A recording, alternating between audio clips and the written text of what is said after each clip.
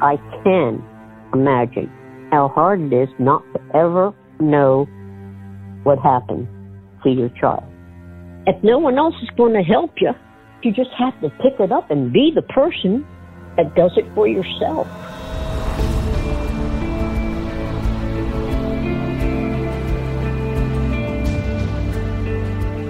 I'm Scott Weinberger, investigative journalist and former deputy sheriff.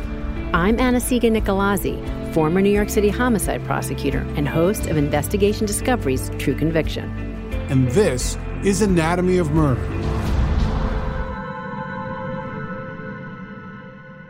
You know, we're going to El Paso, Texas today. And El Paso, those of you who don't know, we probably know it's in Texas, but it's way west and it's southwest. It actually shares a border with Mexico. The reason that we are going to be in El Paso, at least virtually, is because of what happened there. I spoke with Marcia Fulton. Marcia Fulton is the mother of a young girl who went missing in El Paso, Texas. I was really reminded speaking to her that this woman, in addition to that loss, the criminal justice system itself really caused her such additional knots, you know, in the ropes of this woman's pain. And certainly for me, having had my career within that system, it's really hard for me to hear, although I totally get it. And so I really hope, Scott, that in talking about the case today, that one of the things that we can do is shed some insight into some of that, some of the reasons for it, and also some of the issues that we too see. You know, Anna-Sigga, so many of the homicides that we cover, especially involving teens, begin with some sort of unexplained disappearance, right? And unfortunately, sometimes the situation is misjudged by law enforcement, and the results, well, they take us where we are with today's story. So let's start at the beginning, happier times. Marcia Fulton, as she's described, she was the mother of two young girls, Sunday and Desiree. They spent most of their lives in El Paso, Texas. Marcia was divorced at that point, and she moved in with her parents. She worked long hours, and her parents volunteered to help out with the girls. It was really important to Marcia that her kids not be latchkey kids, and that her mom, their grandmother, had dinner on the table for those girls every single night. These girls are 16 months apart. Desiree, who she called Desi, was her youngest. Well, Desiree was something special. She came home one day and she asked me, she says, "What does the word gullible mean?" And I said, "Well, it means that, you know, you believe things that people tell you." And she says, "Oh, okay." She says, "Well, I was voted most gullible today in school." Well, how about that? She was gullible, but she was gullible because she just saw everybody as good. It's that special relationship that Desi and her mom shared, I think, is so important to this story. She danced to a different drummer, okay? And I didn't know how correct I was until one day I'm driving down the road and she's walking down the sidewalk. She don't see me. And she's dancing as she's walking down the sidewalk. There was no iPods then. The music was in her head. And she was just dancing to that music that only she heard. That speaks volumes to me about this free spirit, strong young woman who really doesn't care what other people think, but there's an innocence about her. You know, she believes the best in people until they prove her wrong, which unfortunately may well have fed into what happened. The last day of school, which is when she disappeared, June 2nd, 1987. Well, that morning, she woke me up. She said, "Mom, wake up." She goes, "I got to go get film for my camera." And I said, "Desi, can we do this tomorrow?" She goes, No, today's last day of school. I want to take pictures." So finally, we got the film. Driving home, I get right to our street where we're going to turn. So she gets out, starts walking, and turns around, waves goodbye, says, "Love you, Mom." And I said, "I love you too. I'll see you tonight." Well, those were the last words we said to each other. And I thank God every day that were the last words where I told her I loved her, and she said, "I love you too." Desiree and her friends left school that day with plans for a party that night. but she wanted to stay out. This is their last day of school, but she is the type of young woman that she did it responsibly. She actually called her grandmother to say, I know my curfew's at 8 p.m., but can I stay out till 10? So my mom thought about it, said, okay, so you have to be at the door by 10 o'clock. And they said, okay, I can do that, no problem. So when I got home that night, it was 2 a.m., my mother, she met me at the door, which was not usual. And she said, Desi's not home yet. I said, what? Somebody who does that, someone who is responsible enough to ask permission to stay out 2 extra hours, is not likely the kind of person who would just not show up at the time she's scheduled to. Have you ever heard the saying, oh, God, I just felt like somebody walked over my grave? That's the feeling I got. And at that moment, I just knew I was never going to see her again. She was last seen at the local Circle K, a convenience store. She was with her friend, and they got separated. Her friend walked home one way, and Desi would have to go the other way, and she didn't. That's the last sighting anyone had in her. So I called the police immediately. So they sent 2 officers over, and I said, look, she is missing.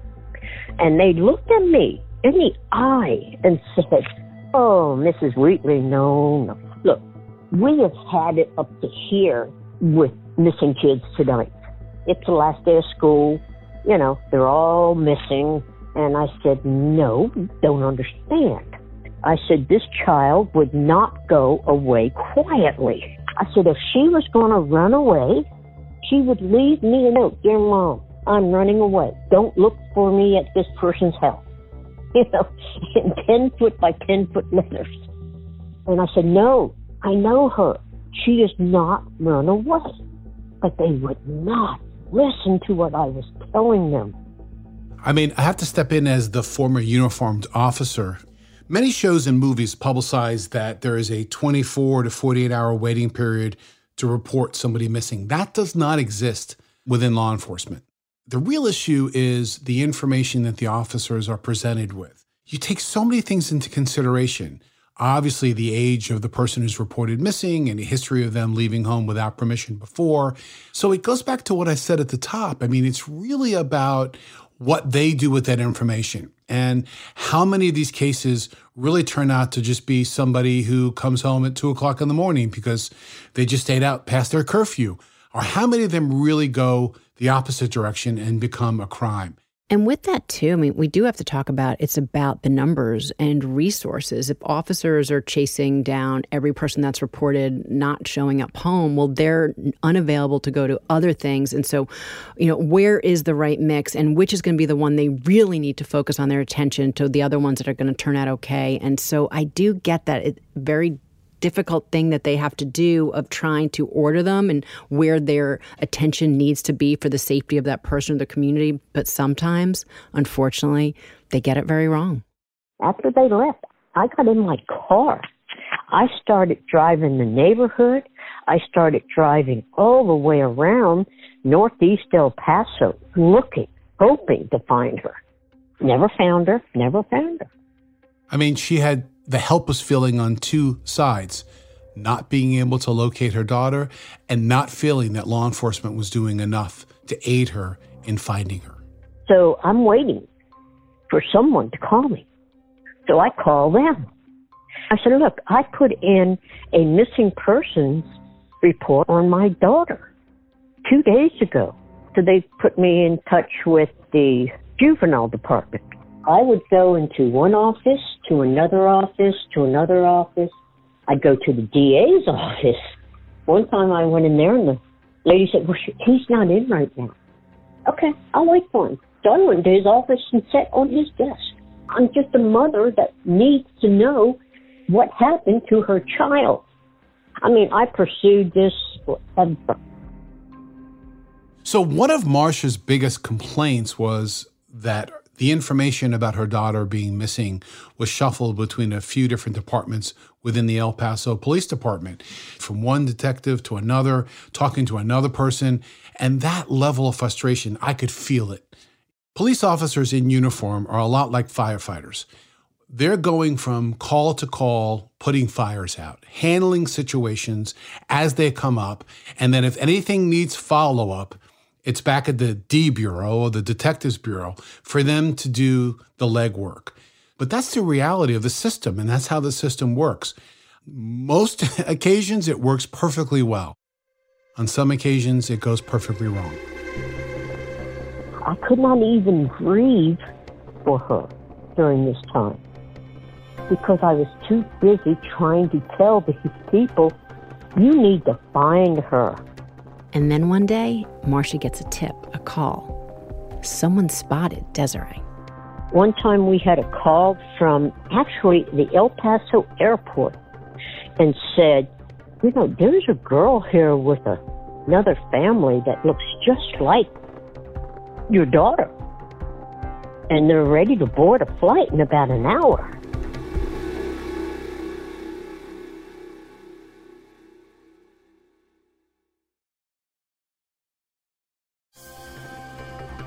So Marcia gets this tip, this call that someone has actually seen her daughter and that she's at an airport and she's about to board a plane. So, and we all know, of course, what Marcia does. She gets into her car and she beelines it down there as quickly as she can. We were running both ways until we found the guy. And he pointed her out to me. And I ran up to her and took her by the shoulder. She turned around. It was not her. You know, that's one of the unfortunate parts of publicizing, you know, someone who's missing is that people believe they recognize them. And it gives, unfortunately, sometimes false hope. Other times it leads to great endings where they actually do find someone who's missing. Now she's just back to searching for her missing child. Marcia wasn't the only mother who was searching for her daughter. On June 5th, there was an article in the El Paso Times that there was a girl named Karen Baker who had been missing for the last few days. Marcia reached out to the missing girl's mother to see if there was any connection. These disappearances were in the same town. In fact, they were in only a few miles of each other, and Marcia was convinced that there was a connection. You know, and Karen Baker and Desiree, they're different young women. Karen was 20 years old. She already had 3 young kids. But there was an interesting connection, and that is that Karen Baker's mom and Marcia both worked at Rockwell International, which is, for those of you that don't know, an aerospace manufacturing plant. So, you know, certainly from law enforcement's perspective, they're looking at anything. Are these isolated? Are they not? And for the parents, they just want to know where and who and why, and they're grasping at straws to see if they can figure something out. You know, it was a really big company. Rockwell has more than 1,000 employees, I think, at that location. And I think that really didn't lend much to the theory of a connection. In fact, they didn't even know each other at work. So when I found out she was missing, I called her. And we talked for a long time. And then we discovered there's also people missing before them. There were at least 8 missing young women and girls that disappeared in a time span from February to August of that year. And they were all from Northeast to El Paso, not too far away from each other. That's not a coincidence. And the police kept saying, well, we can't do this. We can't connect the dots to say all of these girls are related. There's 8 young women missing in a span of, you know, however many months it is between February and August. I mean, how much of that speaks to you as, unfortunately, just a statistic? Things happen in big cities versus maybe there's some sort of a pattern or connection here? I mean, to me, it's like a boulder in a small sandbox. I mean, there's no way that you, as a member of law enforcement, that you can't step up and say, this is a usual occurrence that happens all the time. It doesn't. And when you look at some of the ages of the missing girls, 13, 15, 20, 19, 17, 14, 24, those ages, you know, they could be a couple of years on either side of that, but it's the circumstances, A, of the disappearance, unexplained, and it's the area of where they're, you know, missing from. Some of it's only within a 5-mile radius. Hello, McFly. I mean, that's just, you have to look at that and say, it spells out task force to me. It spells out separate investigation. call out the troops. I mean, that's an easy one for me. That's a layup. So we held a protest, a lot of us, and we held signs going, "Where are our children?" And they had us on TV and they had us in the paper. And I'm hoping that that would just keep the public aware that this is still happening. That began more publicity on their case. I had Karen Baker's mom, Mary, call me, and she was crying, and this was in September, and she says, "Have the police called you?" And I said, "No, why?" She goes, "Well, they found Karen buried in the desert." A utility worker out in the desert finds what he described to El Paso detectives as finding human remains. It actually was a leg protruding, as terrible as that sounds, but a leg protruding out from the dirt. And they didn't just find one young woman, they found two. And the second young woman they found, only 100 yards away from the first, none other than Karen Baker. And both these young women died of strangulation. And I can only imagine the conversations that were going on back at El Paso Police Department on that day when they found these two girls about what Marcia was saying all along, that this was not a runaway. Because now these two bodies, they're found September 4th, 1987. So we're just talking with a couple months. And like you said, Scott, it went from these young girls are missing and we know there's something wrong to now it is clear they have got a serial killer on their hands.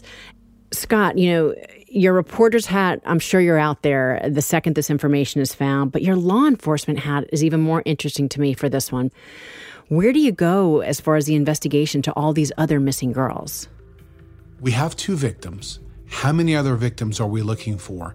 Bring out the canine dogs to determine if more victims can be found in the same area. Because if a bad guy is going to bury a body in the desert, it's likely there are other bodies out within the same area. So you really need to do everything you can to expand that search and determine, are there more victims buried out here in the desert?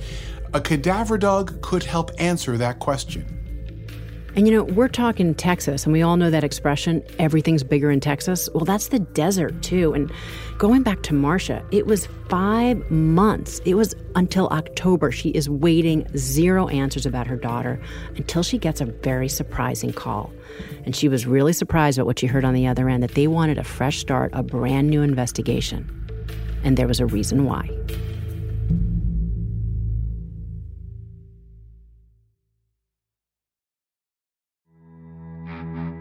October 20th, 1987, I get a phone call. Police said, "We want to start over. So if you could come back down here, and if you have a brush that might have like Desi's hair that we can do DNA on or something, and bring your daughter, your oldest daughter with you." I'm going, okay, well, maybe we're starting over. This is great. Unfortunately, when I hear that, we know that's not for anything good. Hours before the meeting with Marcia, detectives did find a body in the same area of the desert after hikers had called them, telling them that they found another set of remains. At that point, the body already had serious decomposition, and investigators needed to know more information to make a positive ID. Me and Sunday, we went downtown to the police station, and they had the clothes laid out with an open window, you know, and he says, now there's going to be an odor. So we started looking. One thing I saw that told me for sure was the socks, because Desi had a way of wearing her socks where she turned the socks all the way down so that there was a roll at the ankle, and the socks were rolled down at the ankle. And then my oldest daughter, of course, she recognized the bra. She said, yeah, that's my bra I gave her. Hand-me-downs, of course. And the thing about Desi, you know how the skull has, like, you know, it's sewn together at different points? Instead of having just the 3 pieces, she had 4. And that's what the x-ray showed, because the skull they found had the exact same configuration. You know, making death notifications to families are difficult enough, but having them have to come to the ME's office and identify remains takes it to a whole other level. I drove home, me and Sunday drove home. I'm like 3 blocks from our house, sitting at a traffic light, and I wake up thinking, how the hell did I get this far? My mind must have been racing so bad. I had no idea. I was on complete pilot control. And the way she describes driving home and calling her then husband, who she describes as her rock, walking in the door, and that is when she lets herself collapse into his arms.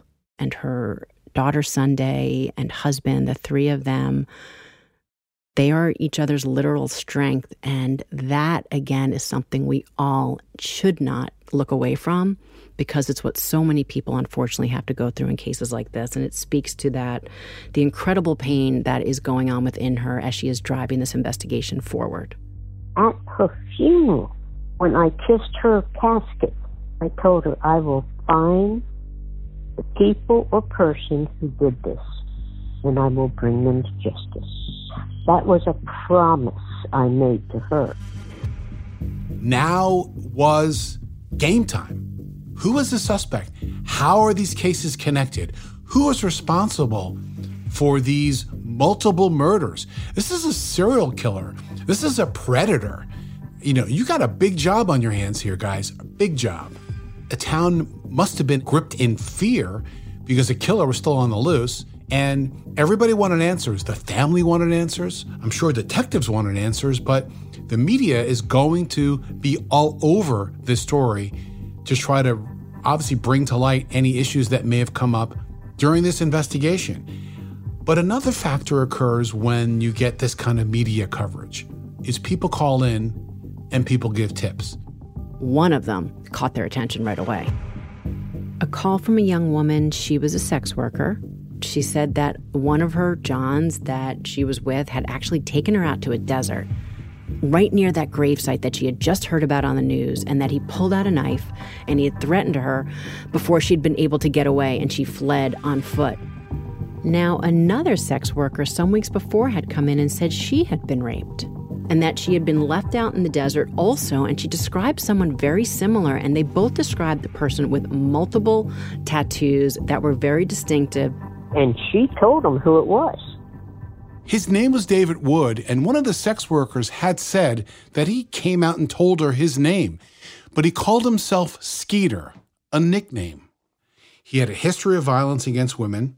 When he was 19, he was arrested for the attempted rape of a 12-year-old girl. He pled guilty in court, took a reduced charge for indecency to a minor, and only spent 3 years in prison. He was paroled in 1980. But 4 months later, after he got out, he raped another 13-year-old stranger and her 19-year-old friend. So that second case he went to prison for, 20 years was that term on each charge, but he was paroled again in January, this time 1987. So we know now we have a sexual offender who likes young girls, and where did he move to? He moved in with his father to northeast El Paso. The very next month, the girls began to disappear. We didn't know there was a sex offender released in our midst, like 3 blocks from my house. That's when I first found out he could be the one. And at first, all they charged him with, the rape of a prostitute.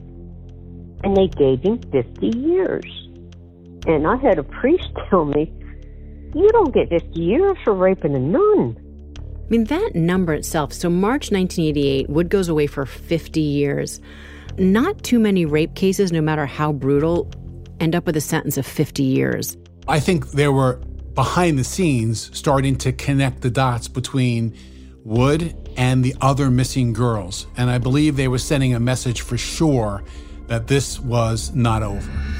Detective Marcus, he cared. And then there was a Detective Guerrero. Those two were the ones who were the real go-getters to find out what was happening. All of a sudden, she now has a new investigator, and is the investigator signed to all these missing girls because they know they've got a serial killer on their hands. They certainly at least suspect it. And now they start to put the pieces together, some of which they had before and some which they're reconnecting or connecting. And you really start to get that picture of Desiree's last night. They do know that at 9:30 on the night of her disappearance, a half hour before she was supposed to be home, she was at a Circle K, which was less than a few blocks from her home. A witness came forward. David Wood was in the store watching. And when they left, he followed them out. Well, when he saw them split up, he went to Desi. He said, "Hey, you want to ride home?" And it wasn't like he was a stranger, because he always hung around at the park. I mean, right down the street from us. And so she goes, "Sure." Because her other girlfriend turned around to say goodbye one more time and saw her getting into his truck. And that was the last time anyone saw her. So now all the dominoes are starting to fall one by one by one. This is all making sense, and it leads them to that place that had taken them so long to get to before that. But witnesses also testified they saw Woods riding a motorcycle with Karen Baker several months before she died. So we're now connecting him to a second case, a second visual ID of putting our suspect together with our victims. And we said that there was more girls that went missing. 6 bodies were ultimately recovered within a 3/4 of a mile radius, all within close proximity to each other in that northeast section of the El Paso desert. They were buried on what's called the electric line, because there's a lot of electric poles that go right down there, and it's a dirt street. His father, however, worked for the electric company and used to take him out there when he was doing jobs. So he knew that that was a pretty desolated area. So another thread of this investigation unfolds through a jailhouse snitch, someone who was housed with Woods at the very time he was serving his time in jail for sexual assault. Randy Wells, the cellmate, said that Woods told him he was responsible for these murders, that he would lure each girl into his pickup truck and offer them drugs, drive them out to the desert, tie them to his truck, and then dig a grave. And then a second person would come forward with a similar story. And interestingly, neither of these guys wanted anything.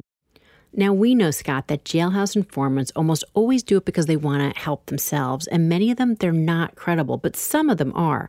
And for those, they normally give that information in an effort to help themselves. But neither of these guys asked for a thing.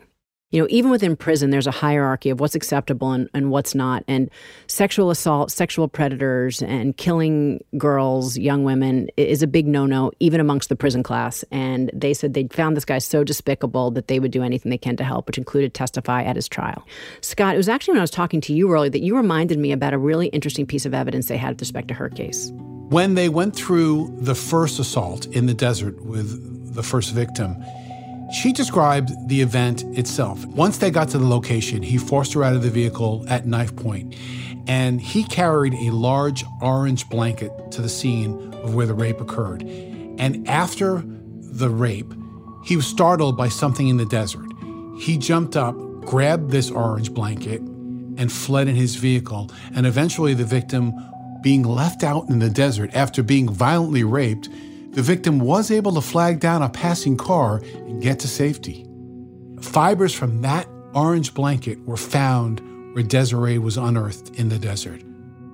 And the pieces are all just falling perfectly into place. And after he was arrested in connection with 6 of the 8 young women that went missing, in July of 1990, an El Paso County grand jury indicted Woods for the murder of 6 young women.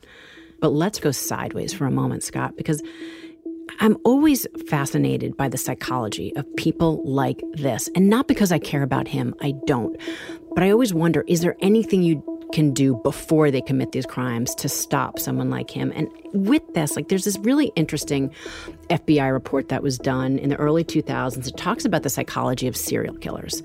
And it says that they all have 3 things in common in picking their victims. Because we all know they have different types and everything else, but 3 things are always in common. And that you start to look at availability, vulnerability, and desirability. And it's really an interesting way to look at it, that when you look about the availability, which talks about the circumstances or lifestyle, well, let's look here. You had the Desiree, who was kind of the anomaly, a girl just leaving a middle school party, but you also had people like sex workers, And women that were out angry, like after having a fight, that the circumstances of that night led to them making easy targets. Their vulnerability, a young woman that's walking alone as opposed to maybe with a huge dog is much more vulnerable. And then you have that desirability factor. What is it that made these women, presumably, if he committed these crimes, and at that point he's just indicted. And that's really subjective, but it's a really interesting thing because, Scott, we talk about these serial killers, and the only thing we know about them is that they have an insatiable appetite to kill, and their motive is just that, whatever pleasure that they gain from the killing. But I always wonder, if you peel back that onion a bit, is there any way that they can be found out before it gets to this level? And I don't have an answer. Nor do I. I think it's a great question, and I think it's finding innocence and taking that innocence away, as they often do when they take random victims off the street just for their own pleasure. And I hate to try to put my mind in their mind, Anastasia, because it's such a twisted position to be in. There is psychology about that. I just think it's pure evil.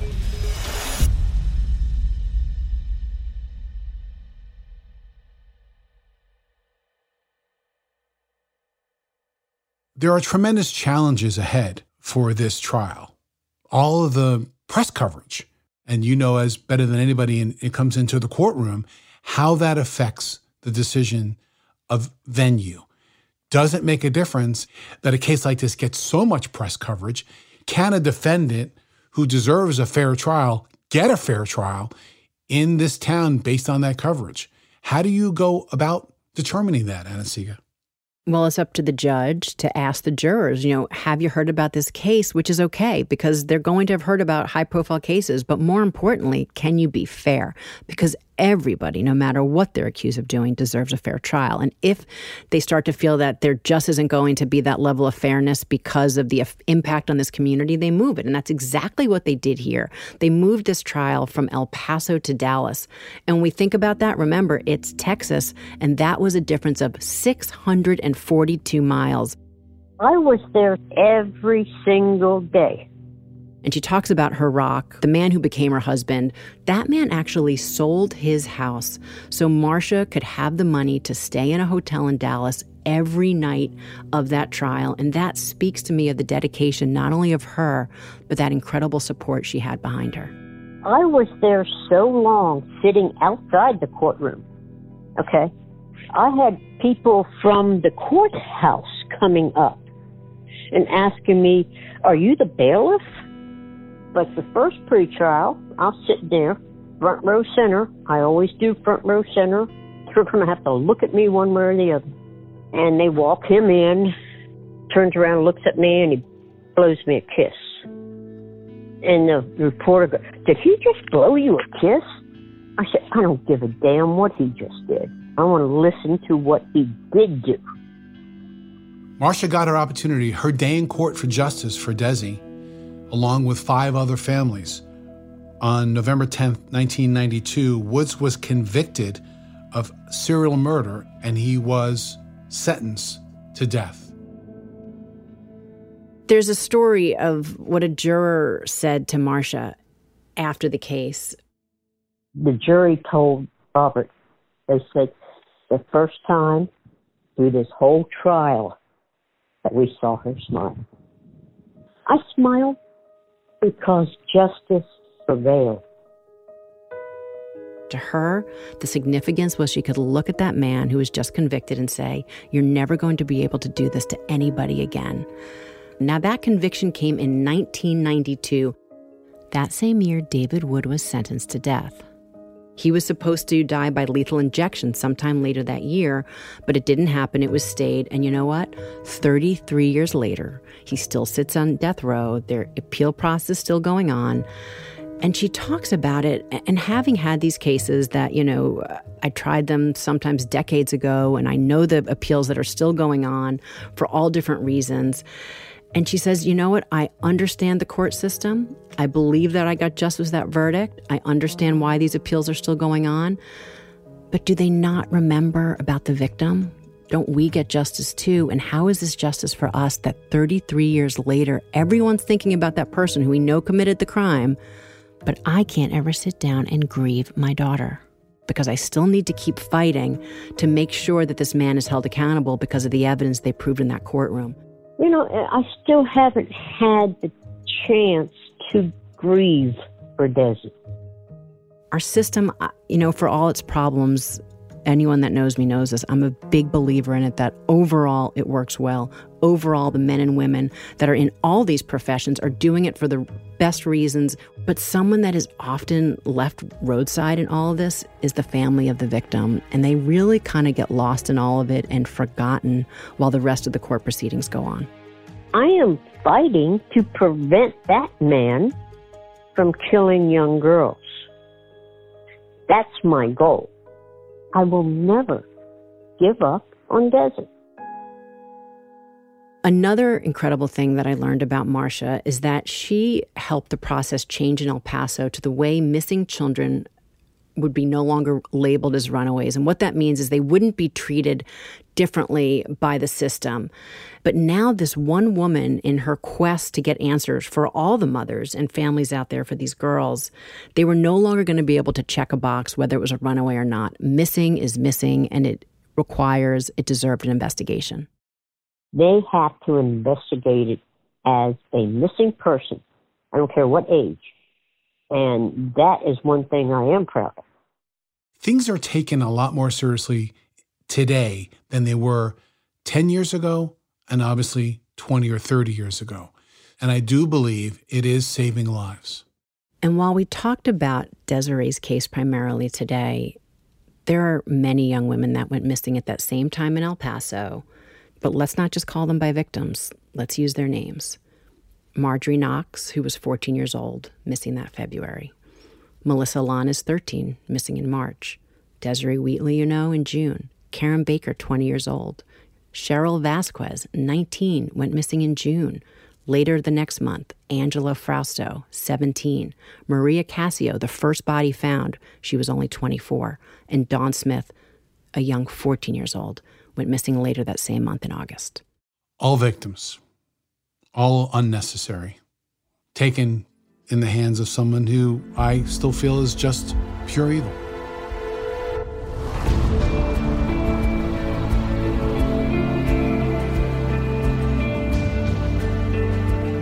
Tune in next Wednesday when we'll dissect another new case on Anatomy of Murder. Anatomy of Murder is an Audio Chuck original, a Weinberger Media and Forsetti Media production. Sumit David is executive producer.